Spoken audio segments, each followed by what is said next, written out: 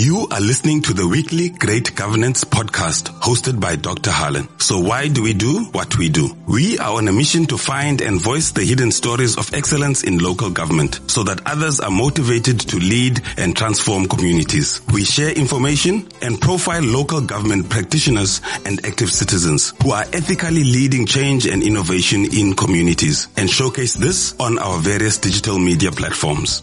Today we are joined by Mr. Chris Fortuin, and he is the municipal manager in the Namakwa District Municipality, and that is all the way in the Northern Cape. Welcome onto our platform, Chris.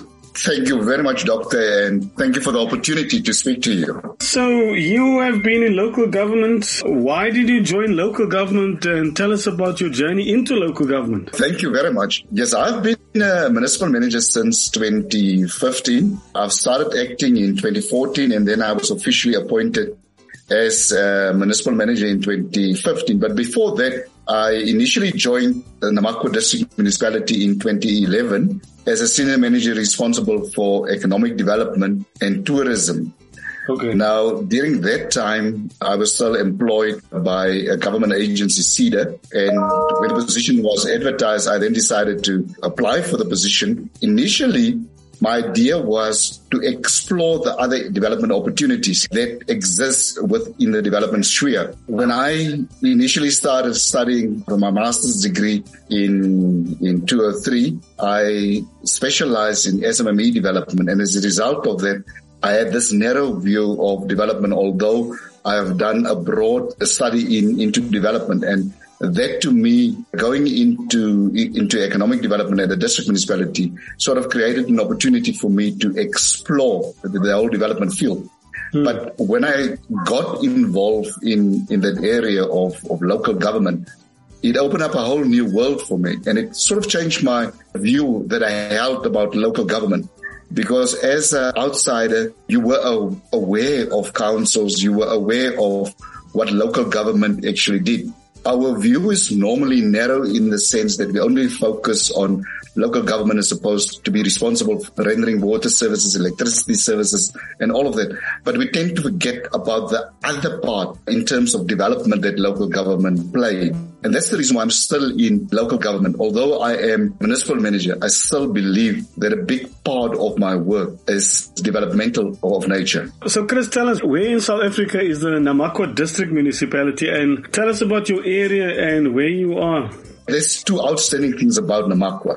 We are the biggest district in the country. It's also important to note that we are also the least populated district in Namakwa.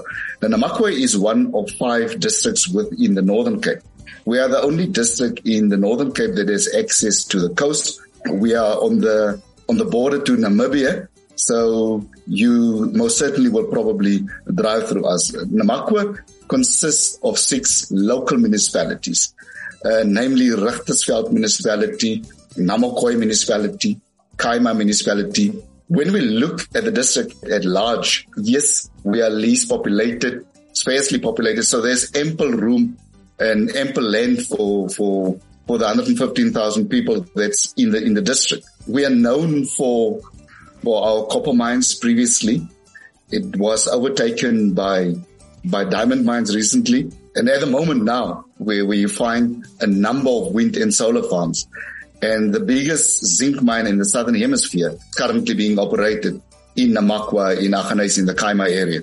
We are known for our flower season. One of the world's heritage sites, Richtersveld National Park, is also within our region. That's a huge area that you now covered. How does the district municipality differ from the local municipality, and how do you work together with them? When one looks at the levels of government, we as a district municipality, we are categorized as a category C municipality. Now, in the country, we have 44 districts, and we are one of these 44 districts in the country. Now, ordinarily, we do not render basic services. Now, I think that's the distinction between us and local municipalities. Local municipalities are the cold face. They are the ones who render basic services like water services, sewage services, electricity, provision of lands and so forth. So those are the services that they render. Us in the district municipality, apologies. we in the district municipality, we do not render basic services, but we are here to support local municipalities.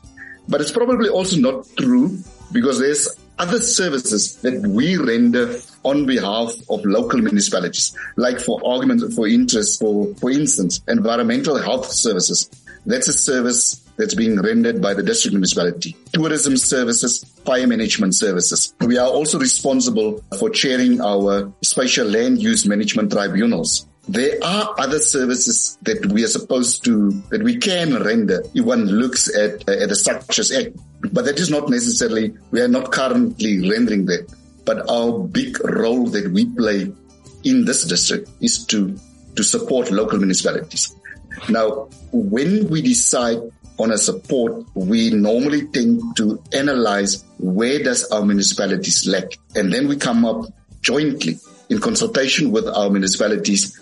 We then come up with a plan to render that services. Currently, we are rendering, as part of our shared services, we have established a municipal support unit. And the purpose of the municipal support unit is, look, there's normally this outcry of us being over-dependent on consultants. And what we have said to our local municipalities is you can actually complete your own annual financial statements. And as part of that, we will assist your CFOs. We will support your financial unit.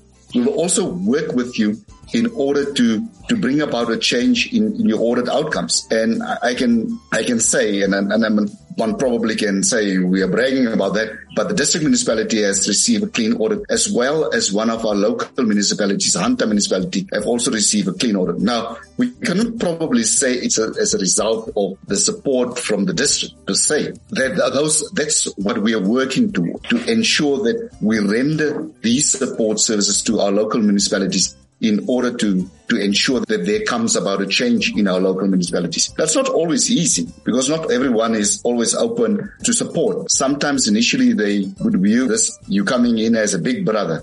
And that is one of the bigger things, one of the biggest challenges that we have started to break down, to say that we are not here to monitor you. We are here basically to assist you in becoming better. They normally are open to the support from our side. I think so. That's a feather in your cap that you manage the clean audit and one of the municipalities. Is the plan then to use yourselves and the practices to share that with other municipalities for them to become better?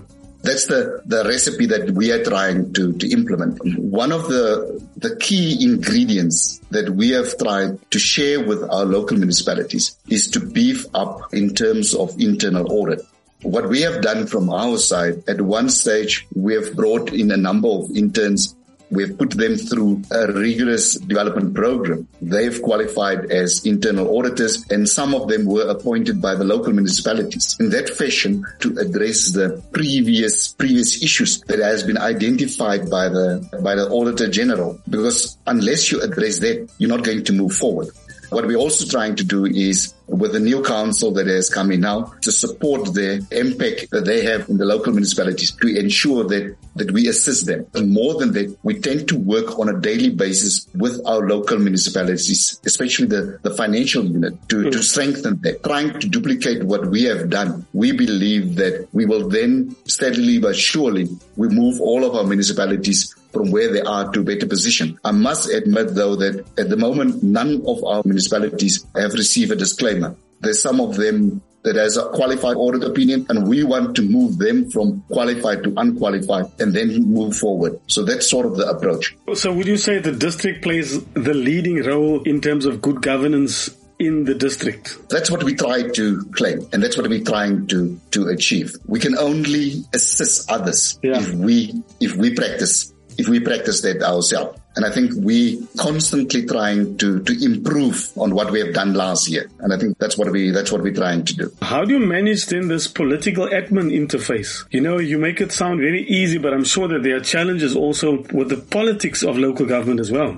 How do you manage that? That's probably the biggest fear of any municipal manager. When there's a fallout between a municipal manager and your political council, there's only one winner, and that's normally the council. Highly unlikely that a municipal manager everyone will come out as the winner at the end of the day. And it should not be a case of who wins and who loses in this whole battle. One of the key ingredients is to have a stable council. If we have a stable council, that assists you a lot. Maturity comes, it's not always there. But if you have a stable council, and a stable council normally comes from having a good speaker as well as having a good mayor. So that's the one thing. What we have tried to do is when we have a new council, you tend to have, that's what we have done previously. We have done it again this year, is to have a session with all councillors. Take them through the code of conduct, take them through the policies of council so that they understand what their role is and what the role of the administration is.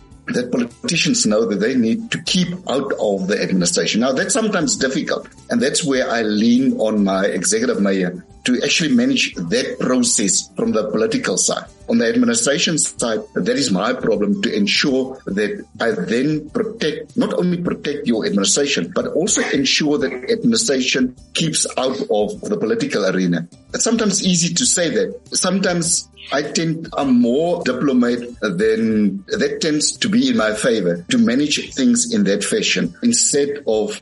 That has helped me a lot over the last couple of years. So if you look at your job, what would you say beside the political admin interface? You have clean audits and all of that, but the living conditions of people pretty much is still the same, would some argue. Some argue clean audit, dirty streets. So what? How are you doing in terms of your fighting poverty and making sure that communities economically stable and economically empowered given your low economic base? One of the critical things, it's probably from this developmental studies that I've done previous, where I believe that to invest in your youths. So a key part of what we are doing is we are engaging with your seaters. We are engaging with whoever there is to run programs, especially your learnerships or your apprenticeship programs, to invest in our youths, to prepare them for job opportunities. We have our minds here. We have other players here, and we've started to form partnerships with our mines. Now, the mines does have a social labor plan, so in a sense, they need to invest in your area. In a way, what we have done is the mines tend to invest in the area where their mine is, but we've been able to at least with one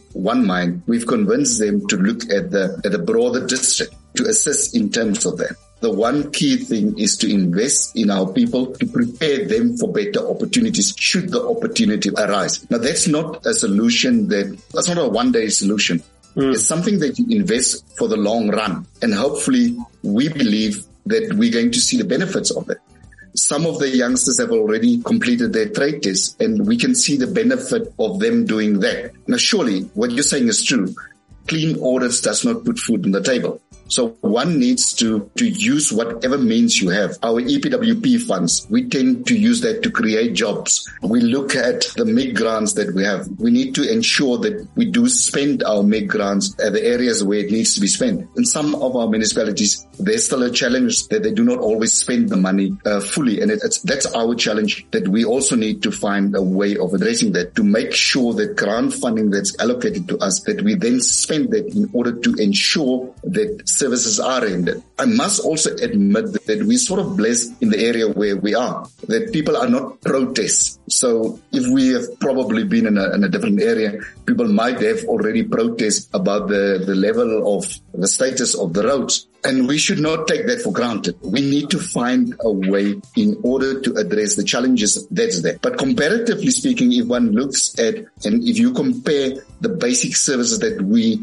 have rendered in our area compared to the rest of the country, we are pretty good in terms of comparison, in terms of the provision of water, electricity. It's an investment that we have done over the last couple of years, and it's probably as a result of, in terms of our area. If we're going to become the growing district, we will have an influx of people, and we need to get our ducks in a row to prepare ourselves for these challenges. How did you manage to keep the corruption devil from the door? One of the things is my CFO and myself, as well as senior management, we've said to ourselves that we have a zero tolerance even in terms of irregular expenditure. We even went as far as to convince our executive mayor, and he has gone through to council to preach the same thing. If you have a zero tolerance to that, that will assist you. If one thing slips, that's where the problem starts. But I think it starts from the basics. You need to ensure that you have good qualified people in your organization. All of our senior managers are properly qualified. They tick the box. Our managers, they're sitting with the necessary qualifications. It's sometimes difficult to attract people to work in our area. So we've been lucky in that sense. The biggest focus that we place on is to retain people, especially skilled people, and not to lose people. So that's the critical thing, to attract skilled people. Secondly is to make sure that you have systems and processes in place and that you stick to that on a monthly and a daily basis to ensure that you are aware of it. When something does slip, that you make sure that you take the necessary action against that. And that's where our internal audit comes in. We've given them the free way to audit whatever needs to be done. And we account to internal audit. The recommendations, we implement that. Secondly, we have our audit committee that we report to. Thirdly, we have a fully functional impact committee as well as a financial disciplinary board who can investigate if there are issues. 2008, that was before I've started, there was an incident that was investigated. It was handed over to authorities to deal with it. But we have also looked at what went wrong, and we have started to implement the corrections to prevent a similar thing from doing that. But I think, Doctor, in the end, let's go back to basics. Just as the things that you're supposed to do on a daily basis, you will be able to prevent that. But lastly, it's also important to create an awareness that people are free, that they can come to you if they become aware of something that's wrong, that they can come to you so that you can then investigate that. Ultimately, if you have this lackluster approach, then things will go haywire. So have a zero tolerance approach to it, and that will assist you. I can even say at this point in time, for instance, for this year, we had something like 600 Rand, which was irregular. We've investigated that, and at least council could take a decision on that. Final question, MM. You are a leader in local government. What is the advice that you have for others? And what are your daily disciplines that makes you such an effective leader? I think one of the biggest things that we take for granted is communication. It's not an easy environment that we find ourselves in. It's important to continuously speak to your senior manager. Make sure that they know what it is that you want to achieve. Make sure that they feel free to come to you. I mean, my CFO must be in a position to approach me and communicate directly with me. Similarly, the rest of my senior management we should be able to communicate with each other to ensure that we know what is happening. I think that's the simple thing that one needs to do is just to communicate with each other to make sure that you know what needs to be done in the institution. If you know of something that has gone wrong, speak to your other colleagues so you can then immediately find something. Secondly, be compassionate. I think yes, you have a job to do, but also be aware of what is happening in your environment. Sometimes people will sometimes feel off, and you must be able to recognize that. You must be able to be the person that people would like to come to speak to you. And I think if you continue to practice that will most certainly assist you. Local government from the outside looks like an easy environment. When you enter the space, it is a brutal space. And yes, you need to continuously invest in yourself to make sure that you up your game, that you continuously ask yourself certain questions. And I think that's what I tend to do. At the end of the day, I tend to reflect on what has happened today. What is it that I need to do differently? And sometimes you need to be your worst enemy by critiquing yourself, by delving deeper into what you should do differently on a daily basis. I think the most important thing, what you need to do is you practice on a daily basis to reflect on what you have done today. Ask yourself what it is that you have done today. What went wrong? What do you do that's good? Or what should you do differently going to work tomorrow? And I mean, you can do that on a daily basis. And that should not take you a long time. It's just reflecting on these things. But if you don't do that, then the opportunity to grow, you tend to close that door. You should always be open to that. Okay, MM, thank you so much for your time. This was really an insightful conversation. I know I need to still travel down to Springbok to meet all my Kluter family there. Thank you so much for your time. I really appreciate it. The pleasure's mine, Doc. To the amazing and talented Great Governance team, The Voice, Mpumi Lali, and producer Al Ontong, respect and love. Keep the faith and let's work to make South Africa great, right where we are. If you loved what you heard, subscribe to our Great Governance podcast that is available free on Spotify, Apple Podcasts, and Google Podcasts. And of course, also on our HRD Governance Facebook page. And don't forget to tell a friend about us. Listen to learn.